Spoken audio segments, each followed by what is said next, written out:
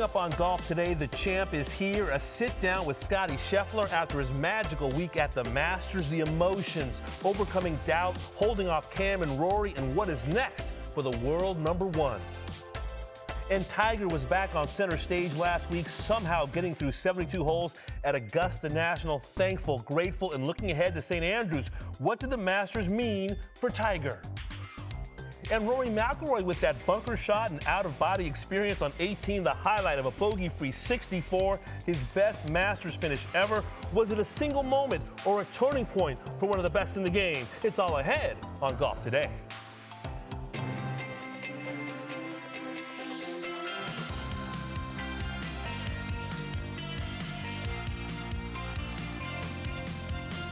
Golf Today, brought to you by PointsBet.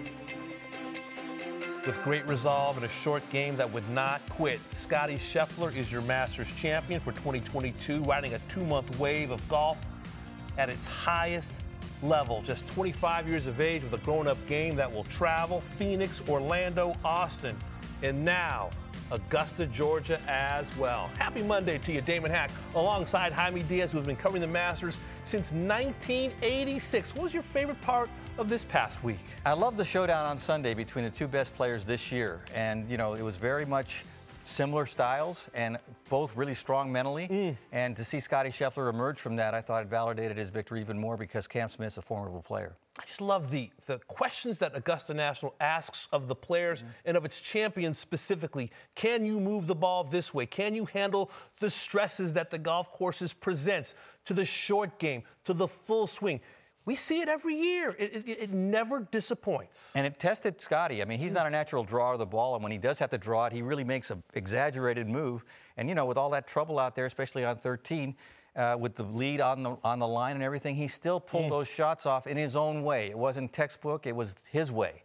And I think that victory really belonged to him because, you know, he played his game the whole way without feeling like, geez, you know, I'm losing it here. He has control of what he's got. And at a young age, he's a very mature player. Special player, Scottie Scheffler. How about the players to win the Masters as the number one player in the world? Scottie joining a fantastic list. You see Tiger Woods a couple of times, Fred Couples, World Golf Hall of Fame member, DJ on his way, Ian Woosnam already there as well. And to think about Scottie on Sunday actually got off to a very, very rough start. I cried like a baby this morning. I was so stressed out. I didn't know what to do. I was sitting there. I was telling Meredith, I was like, I don't think I'm ready for this. You know, I'm not ready. I don't feel like I'm ready for this kind of stuff. And I just felt overwhelmed. And so she told me, who are you to say that you're not ready?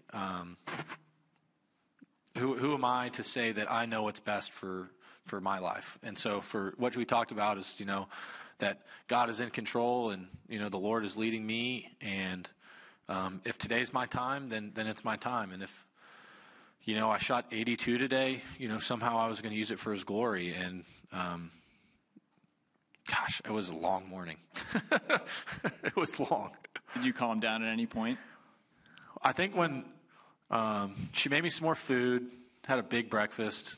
My stomach has been hurting for like 2 days straight. And so I would say I calmed down when I got to the course. You know, right when I got to the training room and started working with Troy, I was pretty calm. Doug? Scottie, why do you think that happened? Why do you think you felt that way? Thought what way? How you did this morning? I think because it's the Masters. I've dreamed of having a chance to play in this golf tournament. I teared up the first time I got my invitation in the mail. We were fortunate enough to play here in college, and you know I love this place. I love this golf course. And there's just, you know, if you're going to choose a golf tournament to win, this would be the tournament I would want to win. And you don't know how many chances you're going to get. And so having a chance, you know, I think I had a 5-shot lead on Friday and then a 3-shot lead going into today. I don't know if you get better opportunities than that. And so you don't want to waste them. And, you know, as the human condition is just to make things bigger than they really are. And, you know, years from now, I would say people may not remember me as a champion, and that's fine. But in the moment, you think it's a lot bigger deal than it really is. you've talked a lot about just your desire to compete and how much that means to you. How do you balance that desire to compete and to immerse yourself in it without letting it kind of define who you are as a person? Yeah, I think that all goes back to my faith. You know, the reason why I play golf is because, you know, I'm trying to glorify God and, you know, all that he's done in my life. And so for me, my identity isn't a golf score. You know, like Meredith told me this morning, she says, if you win this golf tournament today, if you lose this golf tournament by 10 shots, if you never win another golf tournament again, she goes, I'm still going to love you. You're still going to be the same person. Jesus loves you. And nothing changes. And all I'm trying to do is glorify God. And that's why I'm here, and that's why I'm in this position. And so for me, it's not about a golf score. Does that free you up in the moment? Does it make you less nervous?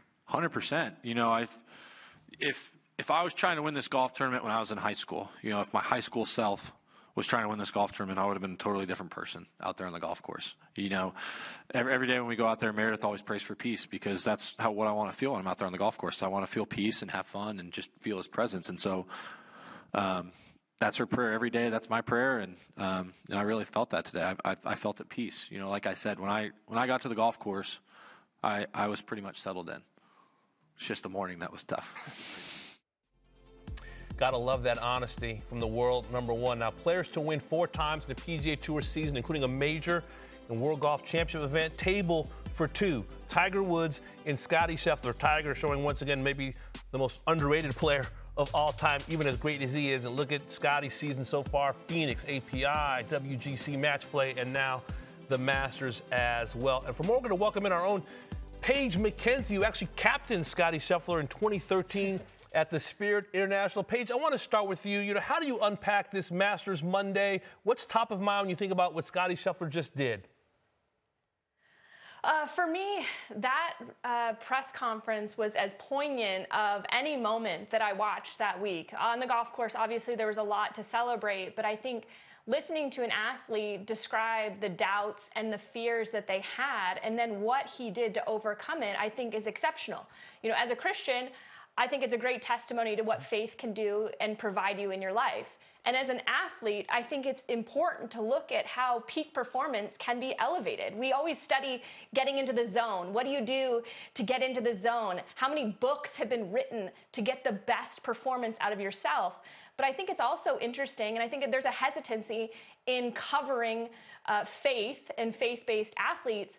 But I think it's fascinating to see how that can free up an athlete to get the best and most out of them. And to see and have Scotty Scheffler share all of that, I think was quite the window into what his Sunday was like. Yeah, Scotty saying it was a very rough morning, but once he got to the golf course, he felt a lot of peace. How about for you, Jaime? What stood out? You know, the openness, number one, to be able to say, you know, I was crying this morning. I mean, that's most athletes wouldn't show that much vulnerability. That shows, I think, an inner strength, inner confidence that, you know, I can still handle it, even though it was, you know, probably kind of traumatic. But it's not unusual for great athletes to feel a lot of stress and before a big event, and even as a ritual. I mean, Bill Russell, one of the greatest basketball players of all time with Boston Celtics, and you always talk about UCLA. He went to my alma mater, USF. But, he, you know, would throw up before every game, and it's amazing. I mean, he played 14 years. He won 11 titles, you know, and yet he needed that, you know, kind of stress to just get him to the point where he knew he was keyed up to the max, and then channel it. Because it's one thing to pretend you're relaxed and then go to the golf course and freeze. Yeah. It's better to feel stress going in, acknowledge it, deal with it, and then get relaxed and channel it correctly. And that's what Scotty Scheffler did. And to do so with a lead also. We know that in the history of the Masters, the stories aren't always of great things that happened. I can't help but think about 1996 and the 6-shot lead that Greg Norman had and lost. Everybody's thinking about that in the back of their mind, because it's just something that continues to kind of cover and color the first major championship of the year. It's so possible. Golf is so hard. At the top, at the highest level, you know, it's a tightrope with no net. And if it gets away from you, it really gets away from you, especially under pressure. And it did to Greg, but he's not the first and he won't be the last. And it's, you know, it kind of got away from Cameron Smith when he looked like he was running, you know, really hot after the first couple of birdies. He recovered. He was tough, but still, it's really something that I think is closer to the edge than we realize all the time. And that's what makes, I think, Tiger Woods so admirable. He's always handled that. And it also is what makes us so admiring of anyone who wins these things, because we know the inner battle intuitively, whether we've done it ourselves or not. We know in life sometimes you have to react to stress, and when you pull it off, it's something you feel proud of. But often you don't, and that fear is something you got to deal with. What about his characteristics, Paige, as a player? I mean, what he was able to pull off, the short game, the length off the tee, how for so many great Masters champions, they feel that the golf course is like a playground. It's a palette for them to throw their favorite colors onto a canvas. It also is a bit of a Rubik's Cube. And you've heard players every single year talk about trying to figure it out. Even Trevor Immelman, I worked with him at the Augusta National Women's Amateur. He said, you have to know the soft spots. You have to know the places around this golf course. And for Scottie Scheffler, this was his third playing of the Masters. In the two previous, he also top 20'd. He has been able to figure it out pretty darn quickly when you compare to historically how players have played it in their early playings. The other thing that struck me is not only him figuring it out, but the dichotomy of the stress off the golf course, but then he talked about being able to ease into the round. And to me, that's a talent, that's a skill, that is practice of years and years of those stressful moments of learning how to control your body in the moments inside the ropes, learning your tendencies, knowing how to control yourself in the temperament that's needed in those moments. To me, the short game stood out. Some of those chip shots that he hit, to have that kind of softness and feel when you know there's a ton of adrenaline coursing through your body, you know that's where you can be exposed on this golf course. So absolutely, those things to me stood out about Scottie Scheffler on the weekend. Yeah, his college coach John Fields told me that he believes that Scottie Scheffler's short game mirrors the talents of the best to ever do it. You're talking about Seve, Tiger, Phil, Jordan Spieth. How about the fact that this is a fourth win in 6 starts, something that hasn't happened since Jason Day in 2015, and that fourth win is the Masters. Yeah, and we're beyond fluke territory for sure. There's real substance to Scottie Scheffler's game, and to go back to that short game that you alluded to, that John Fields is celebrating, and correctly, the greatest combination in golf is power and touch, and it's not that common. And when it is achieved, usually those are the guys who get to number one, who dominate, who make a historical impact. And we're talking about Seve and Greg Norman and Tiger Woods and Ernie Els and Phil Mickelson. And it's a long litany. Jack Nicklaus was so great with power. He was great on the greens with touch, but he didn't quite have the wedge. He played around it, you know, but even he said, geez, if I'd been better with the wedge, I would have won even more. So Scottie has a wonderful package. It's not to that level yet, but you see the beginnings of, you know, a real great foundation that will carry him through. And he's built for the long term. The short game is underrated, even though, you know, everybody's hitting driver wedge and making a ton of birdies. When the majors happen, you've got to recover from the really difficult holes where it's hard to hit the green. And the greens are hard and firm, and you've got to have great contact and great spin. And, you know, you saw the quality of Scottie's chips. Yes. You know, it wasn't just like running them up there. I mean, he was spinning them off hills just like Tiger does. And that is a great separator. Yeah, and doing it in an era where it felt like, you know, this number one ranking was going to be kind of passed around from this player to that player. Justin Thomas getting a lot of run ahead of the Masters. Jon Rahm, obviously, Colin Morikawa. But it was Scottie Scheffler continuing to keep the pot boiling at the first major championship of 2022. And, folks, we have a huge show planned on this Monday after the break. We're going to break down Rory McIlroy's outstanding final round. He came up short in his 8th attempt to complete the career slam, but he plans to use the week to propel him forward this season. That and more next.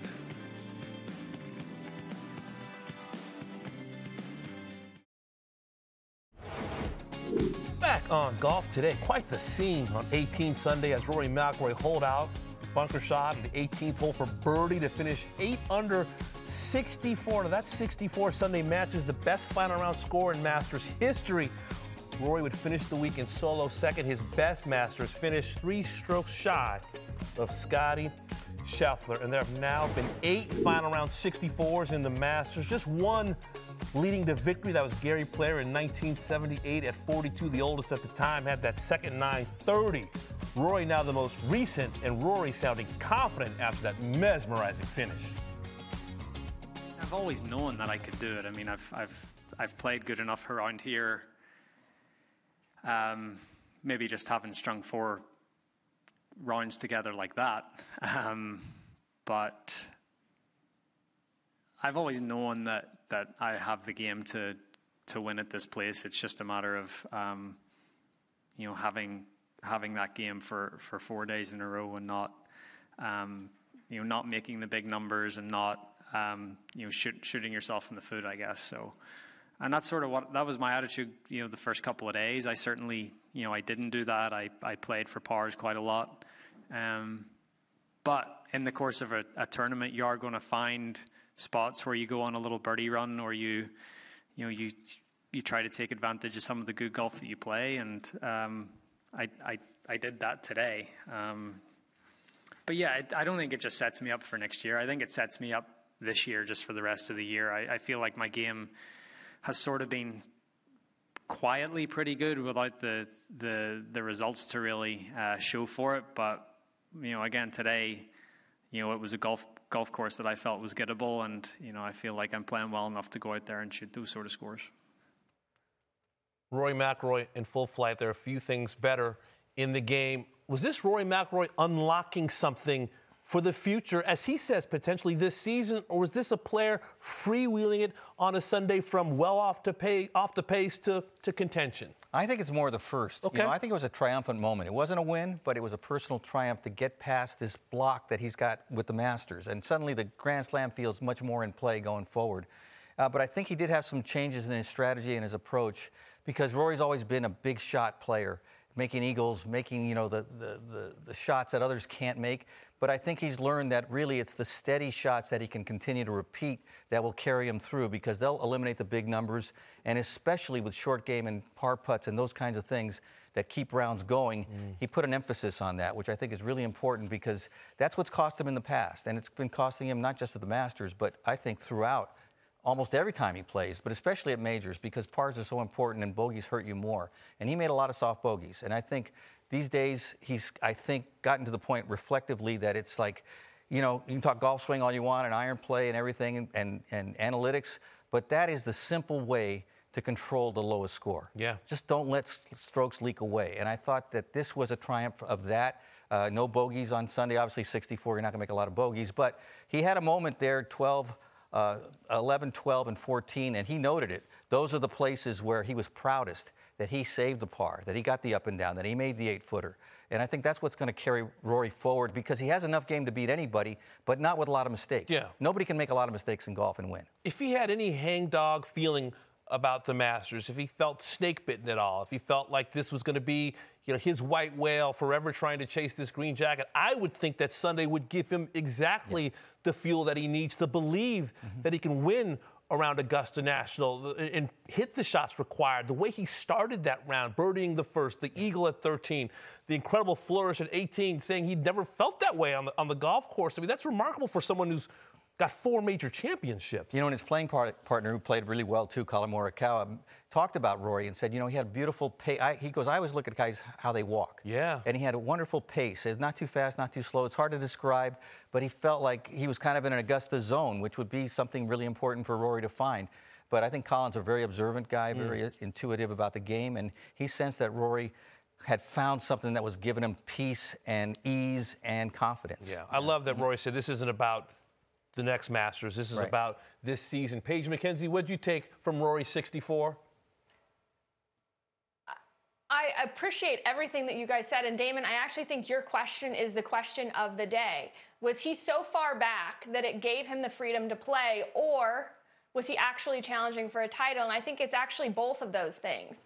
I think when I was watching that Sunday and you're seeing Rory McIlroy climb the leaderboard, you're saying, man, it's likely going to be too little, too late. But then when it came down to it, and when you heard him talk about it afterwards, he felt the heat of the moment. He knew what he had to do. He knew that he needed to probably birdie the last to have a chance, and he did. And that's why I think it's both. I think it was too little, too late, and likely early in the round, that freewheeling helped. But at the end of the day, when he knew he needed to perform coming down the stretch, he did that too.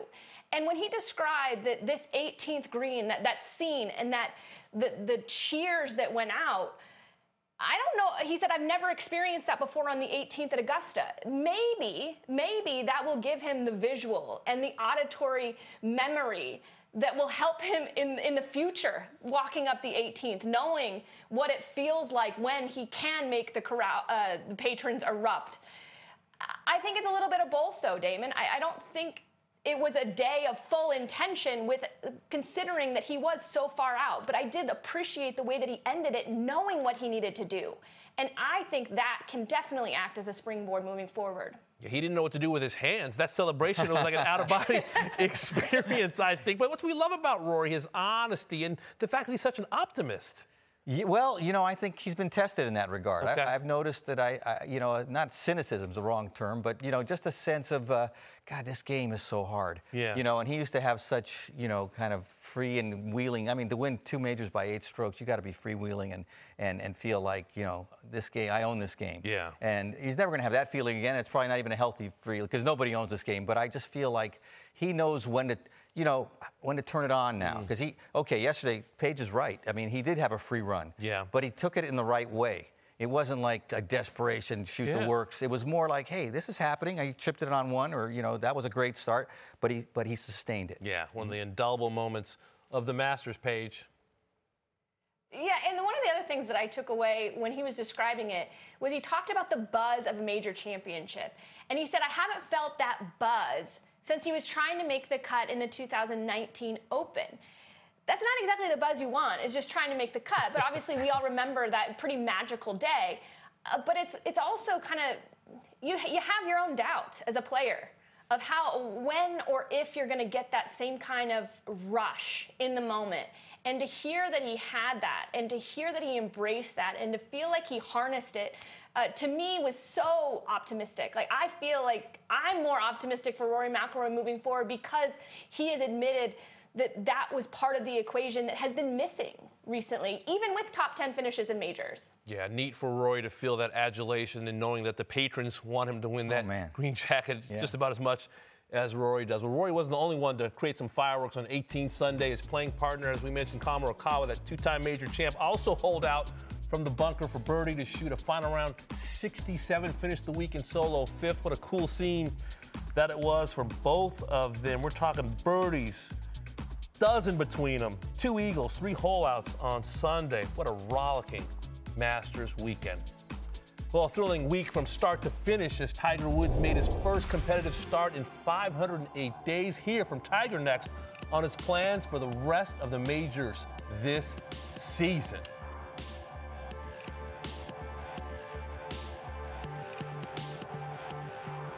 Bubba, what's one memory you'll take away most from this Masters?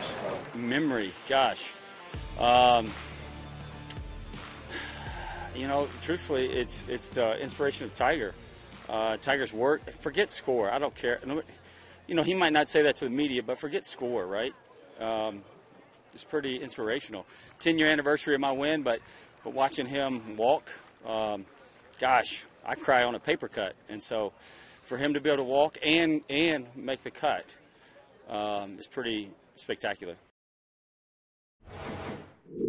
I play Tiger's irons. I wear his shoes. Wore a shirt this week.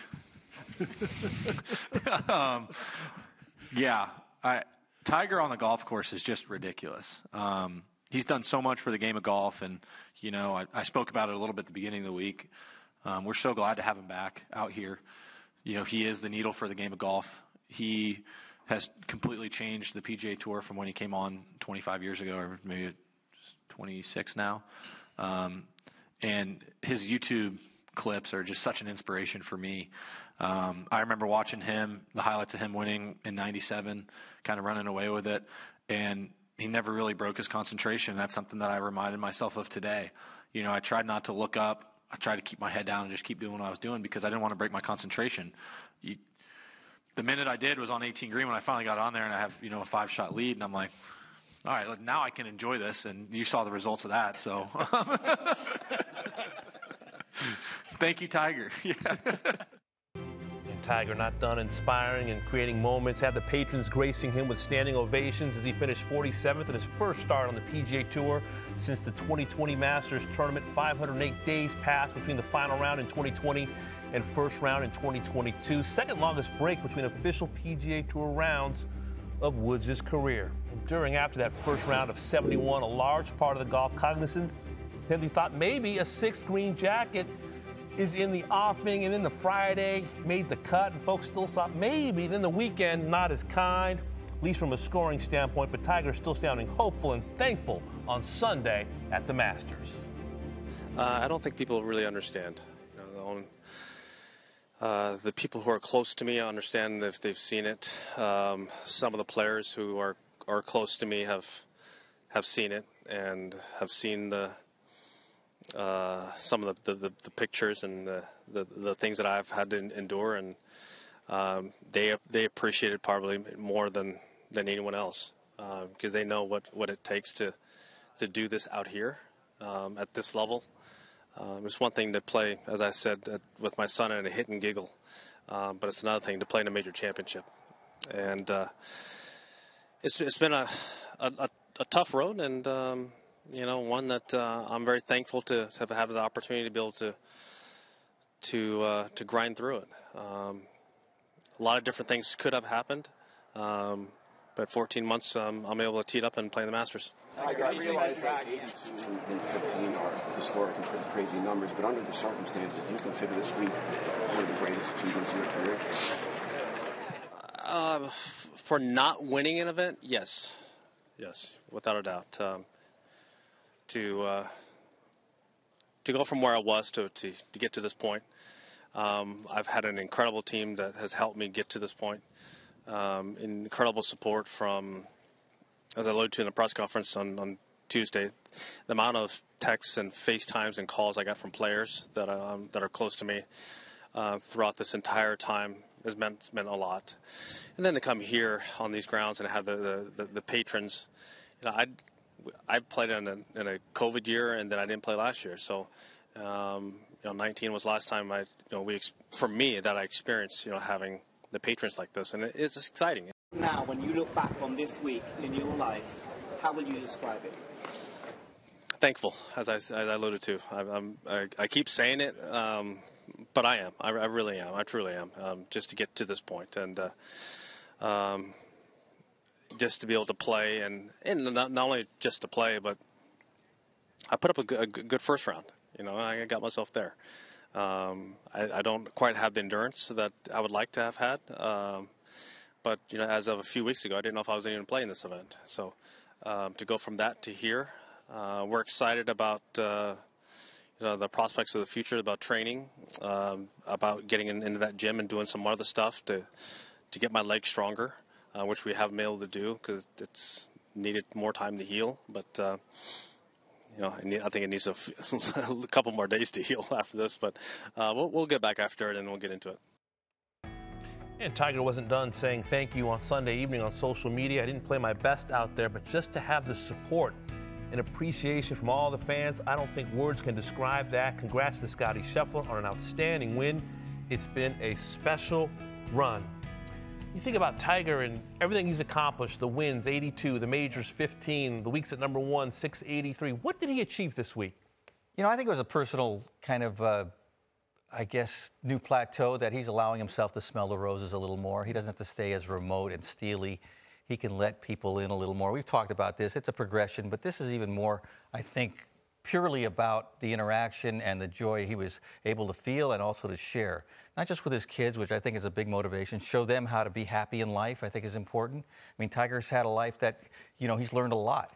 And I think he wants to spread some of those or, pass on some of those lessons. But also to touch and feel the patrons, the gallery, the TV audience. I mean, just the vibe is so, overwhelmingly positive towards Tiger. And I think that's really gratifying for him. I mean, he's always been one who has engendered any number of judgments and ambivalence and all. And I think it's almost turned unanimous now that this guy's a heroic figure in so many ways and to be admired.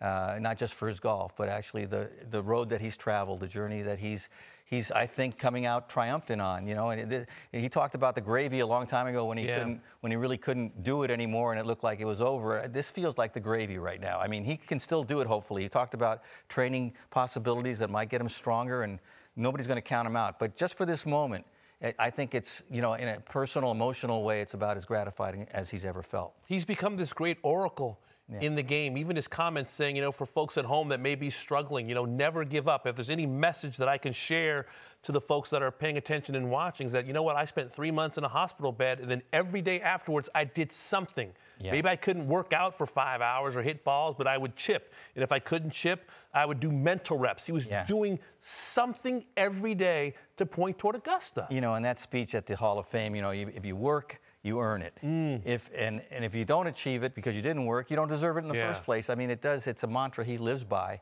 And let's face it, I mean, that's what achievers do. Yeah. But he's also got more humanity now, and I think that warmth is coming through as well. Yeah, train hard, fight easy was that great statement. Paige, what did you take away from Tiger? Didn't get a 6th green jacket to take home, but it doesn't even seem like it matters. It didn't feel like it did. It was probably the first event maybe ever that I've kind of witnessed. Yes, there was a rise of emotion when he posted the first round and was up on the leaderboard for a while, but at the end of the day, I think one of the more enduring moments that I saw was him walking off that 18th green after playing 72 holes in the Masters, and his smile was as big and as bright as I've ever seen it for Tiger Woods. To me, he's going to be more remembered for that moment walking off the green than any other score that he had. And to expand on what you were saying as far as appreciation goes, I think all throughout his career, he's always had that mantra of no one really knows what I've been through. But he never then shared any more than that. And I think people were in awe of him at a distance, at an arm's length, at an accomplishment only. I think because he's let people in, they appreciate everything that he's been through. And because it was such a public accident, it was such a public way that he had a battle that he had to fight through, I think people do know. Even if they don't know, they do know that there's more to it than that. And you are seeing certainly a more human Tiger Woods than the superhero that we saw at the early parts of his career. Lessons about really sticking to it, lessons about never giving up. But how about the quality of his golf, absent of competitive rounds for 508 days? Sure, he finished 47th in a tie. You know what? Brooks Koepka went home on Friday, as did Xander Schauffele and Jordan Spieth. Just about the quality of his golf, considering the rust. It's a reflection of his golf genius. I mean, he is a limited golfer right now, and he still found a way to be at the highest level and be a credible competitor. The endurance ended his run, basically, and he acknowledged that, which I think was, good to hear, actually. It's like, he wasn't keeping his weakness apart from everybody. It was like pretty obvious. Not quite ready, but I'm proud of the effort, and I'm going to get better. And, as far as hitting a golf ball, as long as the speed remains at a credible level, and it still does, because he was getting out there at 175 ball speed, and that's enough for Tiger Woods, I think. He can still do it. The putting was a little sort of, incongruous. But again, we don't know what his mind was like at that point. I mean, he may have lost concentration just from pain and just from exhaustion. I'm going to give him the benefit of the doubt. He's always been able to putt. And so I think he's got a lot of tools. He's not going to be the old Tiger Woods, but in the right spot. And who knows? He talked about St. Andrews. That would talk about a fairy tale. Well, because he finished 72 holes, a lot of people are wondering, now, where are those major championship sites for the rest of the year? PGA is next month at Southern Hills, where he won in 2007. U.S. Open at the Country Club in June. He was part of that 99 victorious U.S. Ryder Cup team. Then the Open at the Old Course. St. Andrews in July, side of 2 of his 3 claret jugs. Now, Tiger discussed the future with our own Cara Banks on Sky. Honestly, Cara, I really don't know. Even like 3 weeks ago, I didn't know if I was going to play this event. I have, as I said, I have a lot of work to do. The endurance in the leg wasn't very good. I can start out. I mean, it's sore as hell when I start out.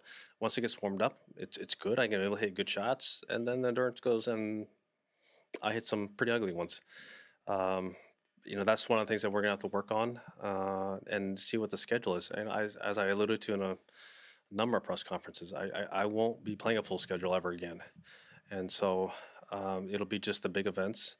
I don't know if it'll play Southern Hills or not, but I am looking forward to St. Andrews. And so that is, something that is near and dear to my heart. And I've won 2 Opens there. It's a home of golf, and it's my favorite golf course in the world. So I will be there for that one. But anything in between that, I don't know. I will try, and there's no doubt. This week, I will try and get ready for Southern Hills, and we'll see what this body was able to do. Listening to Tiger all week, it was about progressing, no setbacks. Can't wait to get back to the gym. The leg can get stronger. And now saying to St. Andrews, he says, I can't wait till July. What does that tell you? He loves history. He loves the game. He loves the place where he played some of his greatest golf ever in 2000. Everybody talks about Pebble, and it was incredible. He made every putt at Pebble. As far as hitting the ball, his circle of people always felt like he played better at St. Andrews. It was just a master class on the most, storied and fabled, land you could do it on. And I know that's deep in his sort of treasure chest of memories. And to relive it, it's going to be very moving. I know when Seve did not come back to St. Andrews back in 2010, and then unfortunately passed away shortly after. It was going to be really emotional because St. Andrews meant so much to Seve, and Tiger's in a better place than Seve was, but it'll still be, I think, just as emotional, and it'll be a wonderful moment for golf. Be a similar scene as we saw at Augusta that we'll see, I believe, at the Old Course as well. Well, for more on Tiger, let's welcome in our colleague Notah Begay III, who was with us last week at Augusta. First of all, Notah, it's great to see you again. I want to ask you, what surprised you, if anything at all, last week when you recall it? Well, first off, I got to say I missed the Augusta dress. You guys were so much sharper last week. But I like the fact that we can get a little bit casual. Let's get into this Tiger talk. I thought it was a remarkable week for Tiger. A lot of positives coming out of the week versus negatives. I was just looking at the endurance. I was just looking at, sustainability with regard to performance. Having dealt with major injury myself, it's always looking in that third and fourth round, if you were lucky to make the cut and get into the weekend, how high can you sustain your level of play until the body starts to deteriorate either your mindset or your technical execution? And we saw a little bit of both. I mean, we saw one of the worst putting performances, if not the worst putting performance in his career on Saturday. And then just a lot of loose golf shots on Friday that had nothing to do with his ability, just simply when the body's not cooperating, the body's not cooperating. And Augusta National asks the best of you, asks the best of a golfer who's going to wear the green jacket. And so it's a tough task. Notah, it's always funny to me how when Tiger was in his true prime, there was so much scrutiny to his golf swing, and it was like, oh, he's changing this and he's changing that. Will he be able to pull it off? And now, of course, he's got bigger issues physically. But when you look at his golf swing now, do you feel like all those questions have been settled? And, he's got his golf swing, and it's actually one that maybe he owns more than he's ever owned. And if he does get his body in a great place, that it will actually sustain as well as it ever has. I agree. The comments that I take away is that, now it starts to turn towards, how much strength and stability and endurance can I get into the leg? That's the critical question now, because obviously what he had this week wasn't enough. And then the second biggest question is, how can I shake the rust off without playing? I don't know the answer to that. Only Tiger Woods and a player of his magnitude would be able to answer a question like that. So moving forward, it's really a matter of trying to get a little bit more muscle, I don't know what you call it. Certainly never faced an issue like that, but it's just one of those things where the question marks surrounded are pretty simple. But, I look at the swing and in the mechanics of the swing in two sort of distinct chapters. There's a chapter, the 2018 chapter, after the multiple back injuries. He had to establish a mechanical motion that would allow him to work around the fusion. He figured it out, played some great golf through the playoffs, won the Tour Championship, and then the following year won the Masters. This is a different set of issues. still taking the fact that he has a fused back. But now, if you just look at how he's working through the ball, he's really getting to the left side quicker because it alleviates the stress on the leg. And he's managed to maintain good club head speeds. He's managed to maintain quality of strike. But, at the end of the day, the endurance and the sustainability of that wasn't there. Now, that's kind of where we need to look for, when he comes out the next time he plays. Yeah, let's talk about this 2022 chapter, because I'm loving this book. I can't put it down. Tigers often talked about the long view and Watson playing well at age 59 and Jack at 46. I mean, he knows that in the history of this game, there have been players, Raymond Floyd, who have performed in their 50s. Do you think, Noda, that Tiger thinks he can still get to 19 major championships? I do. I really do, simply because if you look at the construction of his body, I mean, and you're looking at that picture there, not even able to squat down fully and read putts. So, he's having to work around things, simplify things. I thought the rhythm, the club head speed, the consistency that he swung the golf club, he worked his way around the golf course methodically in round one. I thought that was a true reflection of what I would like to see Tiger utilize moving forward. Every time he starts to put the gas down a little bit, it seemed as he got deeper into the tournament, it just didn't seem to it wasn't there like it has been in past years. And so I think that's kind of the thresholds that he's testing. You have to test your thresholds before you understand what's available to you in tournament golf, because practice and tournament are not all that similar. And so I just I was just really impressed with how he was able to construct a motion based on his understanding of what he learned from his 4 previous instructors, what he's learned in his experiences in winning more than any other golfer in our era. And also the science. I mean, you look at his upper body, it is strong. He knows that he can counteract what he's losing through ground force, through just sheer muscle up top. So I suspect he'll maintain a very strong upper body, and then continue to just work around what's available to him through the lower body. No, taking everything into consideration, and there's so much to consider, still, do you feel like this is one of the best times of Tiger's life? As a human being, it absolutely is. I think that the newfound friendships that he's established with this younger generation of players, the Spieths, the Schauffele's, all the kids that, I call them kids, but they're young men, the young men that he familiarized himself with through his assistant captaincy at the 2016 Ryder Cup at Hazeltine, again at Liberty National in 2017, and then as the captain down in Australia. He just got to know these players, and they waited around for him when he won in 2018 at the Tour Championship. And that's not something Tiger was ever used to, but I definitely can tell you it was something he appreciated. And it just kind of was a reflection on the newfound friendships he's had, his position as a father, Sam, Charlie, just being, such inspirational figures in his life, and how we all grow when we become parents, and how they teach us more than we teach them. And he just really taking it all in. And you see that in post-round comments. It's a sense of gratitude. It's a sense of appreciation. It's a sense of not knowing what's ahead, but I better enjoy what's here and now. And he certainly, that might have been the Masters that he appreciated the most.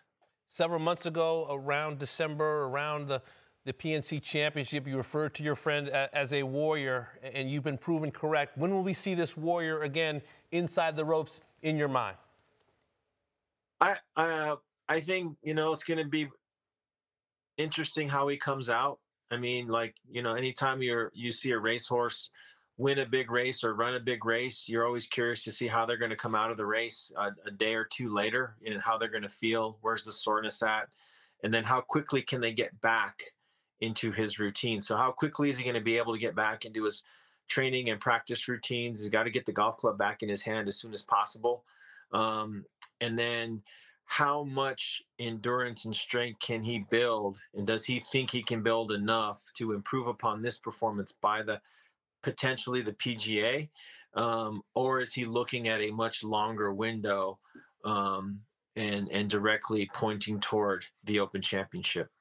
Well, it was a fascinating week in Augusta. Noda, we appreciate you hopping on. Get some rest. We'll speak to you soon, pal. Yeah, likewise. Great to see you guys. All we can say is great Scott about this relationship. Scotty Scheffler and caddy Ted Scott since November of 2021. See the starts and the money before and since. And those wins for the rise in the official World Golf ranking from 17 to #1 in the world. Then he goes out and wins the Masters. And so fortunate to be joined by Ted Scott on this Monday. And how unique for you. This is now your third time now on a Masters Monday where you've got this kind of glow. Just tell us what it's like the last 24 hours and what's top of mind when you think about the memories of Sunday. Yeah, man, Sunday, first of all, is a long day. You wake up. I got kids, so, man, I wake up every day at, 6 o'clock in the morning and just naturally. And so you got all this time to waste. So you're just trying to figure out how to get rid of that energy, So I went to the gym and did some different things. And then you actually get into the tournament, which is, what we love to do, be in the heat of the moment. And then to actually win, and you have the ceremony afterwards, and then all the phone calls and texts. And, usually after 24 hours, it's real, but it hasn't really sunk in yet. So still kind of meditating on it.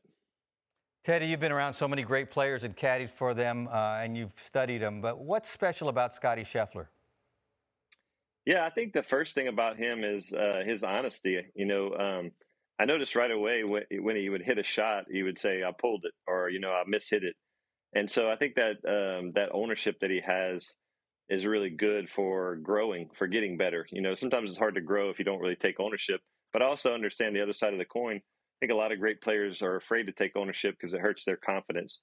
But he's just very real. So that's the first thing that I noticed.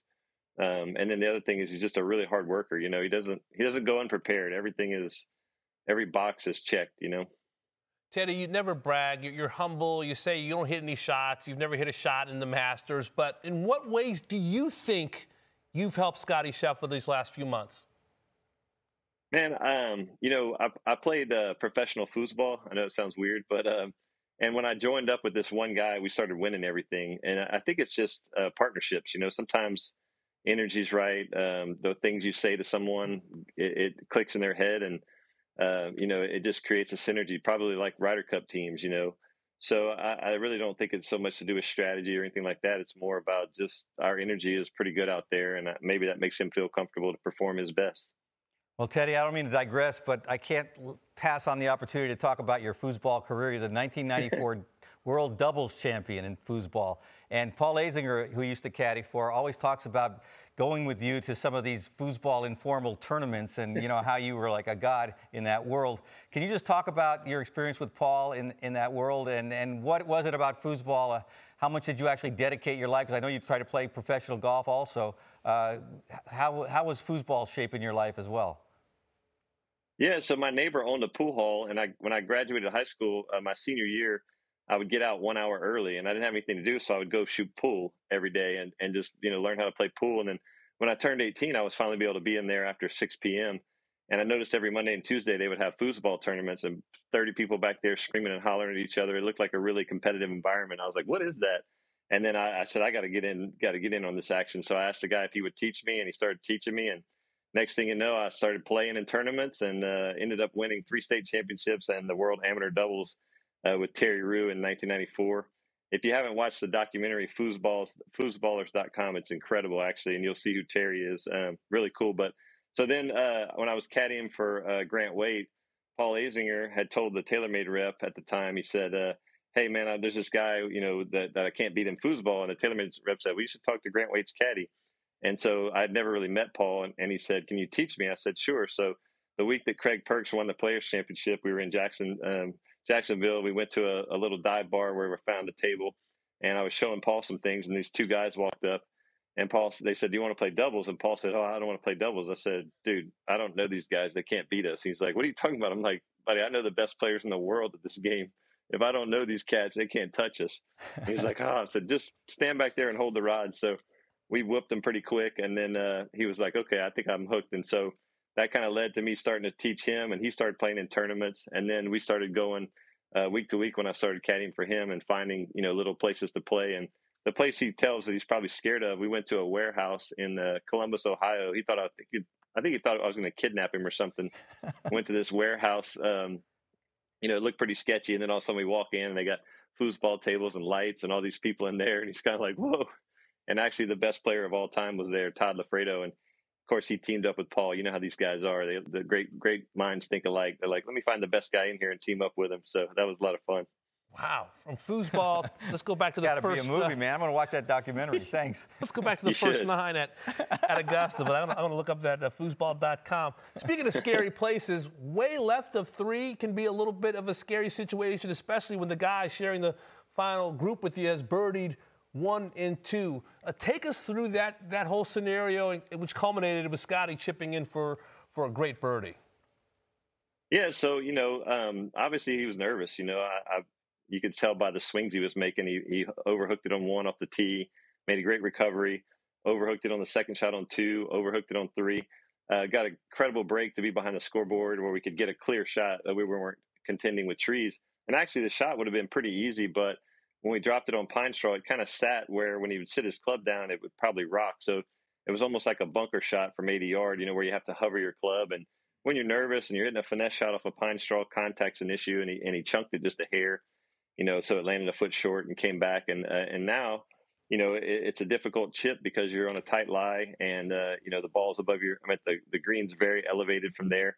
But the good news was it was the slow direction. So we talked about, should we fly it on? Should we bump it? And he didn't like the lie enough to fly it on.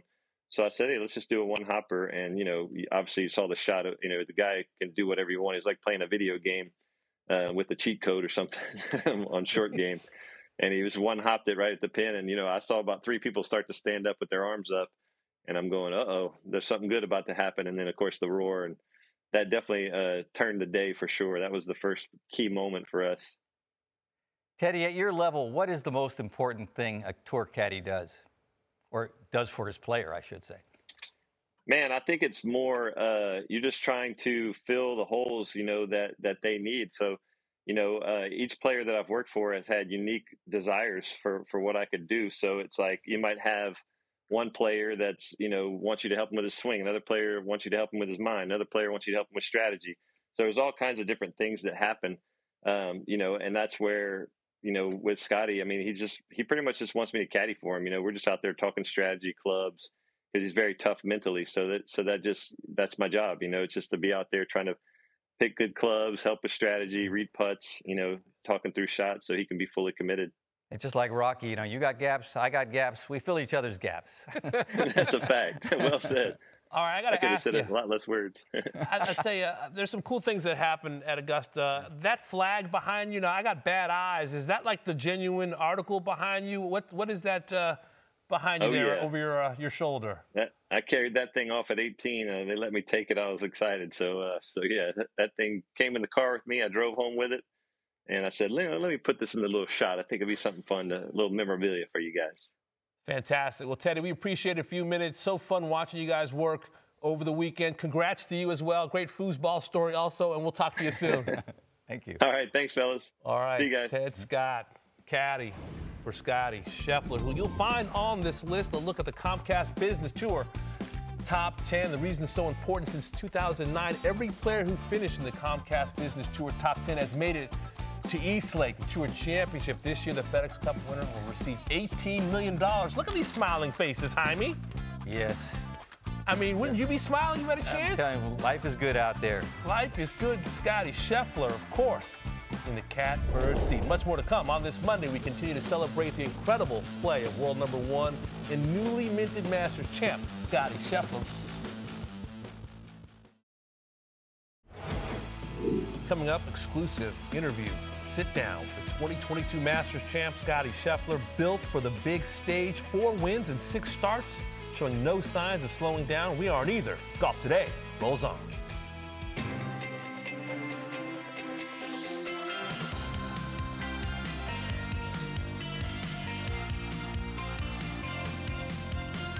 Golf Today, brought to you by PointsBet. Golf off today on a Monday. Damon Hack alongside Jaime Diaz covered his first Masters back in 1986. That was special in its own right. Why was this one special in your mind? I always feel when the number one player comes and wins the Masters, that's a validator of his number one status and makes the Masters more memorable. Yeah. And I've seen a few of those. Fred Couples in 1992 in particular, that was his greatest moment. And Scottie Scheffler did it too. Didn't you just love how well-rounded his game was and proved to be? Hits the ball a long way, but the short game, almost a renewed appreciation in my mind of how old school this player was. 25, it's the quiet types you got to worry about, Jaime. It's a good reminder that the tougher the golf course is, the more important the short game is if you want to win, if you want to be a champion. And Tiger proved that, obviously. Seve proved that. It makes up for more flaws than anything else. Yeah. You know, you can be a great driver with a poor short game and it won't help. But if you're a poor driver with a good short game, you can survive a little bit more. And you have to in championship golf because nobody on those golf courses can sustain perfect play over time. You have to save yourself. And Scottie did it in such a timely way, especially that third hole yesterday. You mentioned world number one. How about guys who have made their worldwide debut as world number one at the Masters? Bernhard Langer, 1986, finished tied for 16th. Ian Woosnam, 1991, won the whole thing, as did Scottie Scheffler. What a Sunday that he had in Augusta. And now Scottie sits down with our own Todd Lewis. Scottie, when I talked to you Saturday night, you said you were not going to think about putting on the green jacket. You admitted after your round on Sunday, you cried like a baby. You were overwhelmed. What changed from Saturday night to having that heaviness on Sunday morning? I couldn't tell you, other than I failed miserably at my goal not to think about it. I just think there's a lot more that comes with this than just winning a golf tournament. My personal life won't change a bit, but my life outside of my home and my normal routine will definitely change. And I talked a lot with my wife about that this morning because we love our lives right now. We don't really want anything to change. And so this definitely brings some new aspects into our life. And I don't know if I'm prepared for it. And that was really the stress of the moment was, are we truly ready for this? And, she's so smart and she's so much wiser than I am. And, she snapped me back to reality real quick and, reminded me of, who's in control of our lives. So the golf wasn't the fear there? No, I mean, obviously, if you're in the lead, I'm never, I'm not going to say never, but, the odds are I'm not going to have a better chance to win my first major than going into Sunday with a 3-shot lead. And, especially with this tournament being the Masters tournament. And, there's definitely some stress there. I've worked my whole life to put myself in a position where I could win this tournament, and to have such a great opportunity, there's definitely some stress surrounding that as well. But, the overwhelming part of it was, life outside the ropes. You and I were talking not too long ago, and you said being picked by Steve Stricker as a captain's pick and going and performing well, being in that team room with all those great players was a key moment in your career. It was a moment of acceptance. How do you think you're perceived now, given where you are? I'm not really sure, to be honest with you. Do you care? I mean, that's up to you guys. To be accepted in that team room meant the world to me. For those guys to want me on that team, for us to perform in the way that we did at that tournament, and to win the cutback in such convincing fashion was so much fun.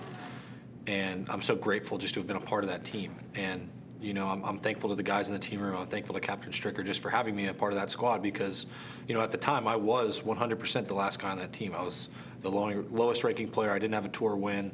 It took some guts for them to put me on that team. And to have the vote of my peers and, it definitely gave me a lot of confidence. And that's what made me feel so comfortable that week, It's interesting. This is your first start at the Masters as the world's number one player. And you said pretty much all week, I don't feel differently as the number one player in the world. Do you feel differently as a Masters champion now? No, not really. Like I told you earlier, I haven't even seen myself in this jacket, so I don't even know if it fits. But, I'm going to enjoy this one. I'm going to go home for a few days and, just really soak it in. And I've achieved something that I only dreamed and, I never really thought was a possibility. And so for me, this one's really special. I'm going to go back a year ago. You were outside the top 20 in the world, still searching for your first PGA Tour win. You're now number 1 in the world with 4 wins, including, of course, a major championship. How would you describe your fulfillment right now, and what more do you want to achieve? You know, I think golf doesn't really fulfill me, and so if I show up at Zurich and, Palmer and I don't play that great, I'm going to be frustrated again with golf. That's just how it goes. Golf doesn't satisfy my heart and doesn't satisfy my soul, and that's something I know going into it. And so, what's really enjoyable for me is, having a nice life off the golf course, having a wife that loves me, and,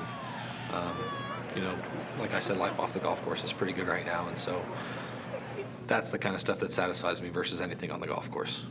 You have great perspective, and you're a great champion. Congratulations, Scotty. Thanks, Todd. Appreciate it. Scotty Scheffler, a man in full. And so you're thinking, what about the rest of the major championship schedule? Well, Scotty has some history. Southern Hills won the 2015 Big 12 championship as a freshman at UT. How about the Country Club? June, U.S. Open. He reached the quarters of the 2013 U.S. Amateur as a 17-year-old. Here's what Scotty said to PGA Tour back in 2019. Hey, what's the best golf course you've played? He said, well, we talked about that the other day. I think Southern Hills is probably my favorite. Wow, a lot of folks kind of dug up that old quote from a few years ago. Scotty Scheffler, the man of the moment. For more, we bring back our own Paige McKenzie. Paige, a lot to unpack. That was a terrific sit-down, I thought, with Todd Lewis. What's your biggest takeaway? I think it was not a huge surprise to see Scotty Scheffler ascend and play some great golf as a professional. I think we've heard that throughout. We've seen the pedigree that he's had. But as I was digging through old transcripts, I actually came across something Tiger Woods said in 2000 after his win at the U.S. Open, where he won by 15 shots. He's won 20 times on the PGA Tour at that point. It was his 3rd major championship. And one of the reporters asked him about his success at a young age, how he felt like he had done so well as a young professional. And his answer was, it has to be going back to junior golf days. I look back at my junior golf days and I realized that success helped teach me the lessons I needed to learn to be a successful winner. And when I look at Scotty Scheffler, I see the same kind of pedigree. He won something upwards of 90-plus junior tournaments. The number has been reported differently around, but that's an extraordinary amount of times to hoist a trophy, to learn what your body goes through in those moments. And yes, it's junior golf, but when you have somebody like Tiger Woods also making that case, that it was those moments as a young player to learn those skills, I have to believe that the trajectory that Scotty Scheffler was on to get to this point is a very measured one that he gained skills along the way the entire time. He was built for moments like we saw on Sunday. I love that from Paige. She's been very consistent through the years about the importance of winning. Paige, whether you're talking about the Cactus Tour or players that win in PGA Tour Latino America, very consistent about the importance of winning, even back to junior golf, AJGA. How important is it? It's a skill to become a consistent winner. I think it's especially important. The earlier, the more formative. And I thought when Tiger gave his Hall of Fame speech, he emphasized those days. He didn't talk specifically about winning, but he has in the past talked about the art of winning and dealing with pressure. He was feeling pressure when he was 6, 7 years old. He used to talk about choking all the time. He goes, I was choking so bad, and I learned how to handle that. And to learn it at that age and make it almost, an unconscious sort of skill, I mean, what an advantage. I mean, no one's won more than Tiger. I didn't know Scotty won 90. That's quite impressive. Yeah. That speaks even better for him. But Tiger carried that all the way through to the highest levels of golf. And he's the best under pressure probably ever in terms of closing after a 3rd-round lead. No one's ever approached that record, and I got to believe it has a lot to do with learning it so early, so it's almost second nature. He does not seem to be susceptible to the same kind of vulnerabilities that others are. I mean, he hasn't closed every time, but you never see him lose his poise. Even when he doesn't have his game, he continues to project an almost, impenetrable kind of skill in terms of you're not going to get to me. Yeah. You're not going to beat me. I mean, you're going to have to beat me. I'm not going to beat myself. And, that's the art of winning. Yeah. And I think it is an art beyond just how you hit the ball and how you, score. There's actually an ability to understand the key moments take advantage of them, and never give your opponent an opening. That's really special. And, he did that on 3 yesterday. It was an intangible. I keep going back to that shot. Yeah, it was a and great that moment, but I mean, it flipped the whole Masters right there. And I love Page's point about winning because he did a lot of that winning in the shadow of Jordan Spieth. John Fields, the UT coach, told me he was compared his entire boyhood into college to Jordan Spieth as a U.S. junior amateur champ, as a high school dominator, as someone who went to UT and kind of followed in the footsteps of Jordan Spieth. And it never became too much for Scottie Scheffler, now a winner of the Masters and a winner of 4 of his last 6 starts. So how about the odds? Our buddies at PointsBet for the PGA Championship. Well, Jon Rahm still, they're holding out hope still. Plus 1,100, Scottie Scheffler now plus 1,200, Jaime. I'm a little surprised. Okay. I think, and John has acknowledged, hey, Scottie deserves number 1. He played everybody, and it's no fluke. And John it's a great tribute to John. Yeah. I think people feel like he's leaving a little on the table right now because he's not putting well, and he'll figure it out. And who knows, that may be a great battle down the line. In Scottie versus Jon Rahm. And hello, Rory McIlroy at plus 1,400. Good to see the fourth-time major champ. Well, folks, we saw some changes made to the golf course at Augusta ahead of the 86 Masters tournament. When it was all said and done, what was the consensus from the players? We discuss when Golf Today returns.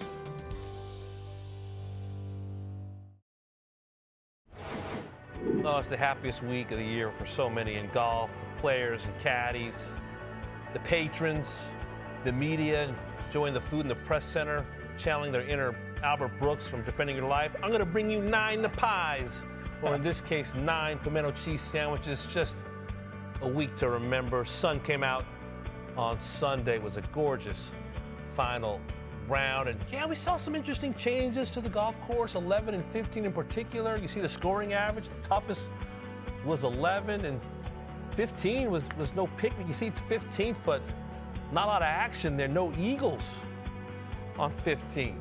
Not many guys going for it. That's true. A lot of people laying up. There was a lot of extreme weather. I think Friday was a good indicator. Yeah. It'll still be available for eagle, but not as often. Got to be a special shot. Speaking of special, we'll be back our own Paige McKenzie. Paige, your thoughts as a talking point among the media and the players as well. Your thoughts on the changes in the resulting stats that we saw at 11 and 15. I'm just amazed at how much this golf course continues to evolve and change. 11, to me, when I walked the golf course, was vastly different than it was previously. It still remained extremely difficult hole. I think the last 2 Masters, it was ranked the 2nd most difficult on the golf course, now the 1st most. The recontouring of the fairway, as well as what the changes were made up near the green, I think was maybe the biggest change for the players, and what made it so difficult is that is typically such a bailout area up near the green, and that chip shot became so much more difficult. 15, I like the changes on 15. 11, I'm not so sure because it's not fun when so few players are hitting the green. But 15, I think a golf course should be a risk reward. I think these par 5s should be a more risk reward. 15 had gotten to the point where so many players can reach it into and didn't have that decision making that's required. But you still saw players being rewarded for hitting great drives and still being able to reach it into. What do you think, Jaime? I love the changes personally. I think that an eagle, it should be rare and special. So I'm okay with that. 11 was tough even before the changes, and now it's an absolute brute. 520. Oh. 520. I mean, there you are. That's longer by a lot than 13. That's a par 5 for you and me. That's a 6, yeah. But in any event, I think it does bring in the long iron approach. Yes. I like seeing that. It's a very difficult one. And as far as the bailout, I think it's fun to see those guys have to use their skill. It's not the same Larry Mize shot. It's harder. But it definitely, that's a risk-reward shot. Going at the pin when it's back near the water, from even though it's 30-yard shot, that's a scary shot. So a lot of skill there. I think that Augusta wants to bring out the skill. And I don't think the players criticize much because they know how much thought went into this, and they respect the track record of Augusta making good changes. And I expect you'll see changes every year to 1 or 2 holes. And these were the 2 this year. I would have actually liked to have seen 11 play the same distance, but just that new contouring. When we watch the Augusta National Women's Amateur, that golf hole plays very differently because they place the ball so much further down the fairway. It's a totally different approach. And I would have liked to see the men playing from a landing area a little further up, and then just have the challenge be around the greens. There was 2 variables there with the distance and then the recontouring, and it would have been nice to see maybe 1 variable at a time, but that's just me being picky. Well, we'll see what they do next year. Always subtle tweaks. Sometimes they're more noticeable, but there's always a difference year after year at Augusta National. And Paige, thanks for hopping on. Felt like old times. We'll speak to you soon. Thanks, guys.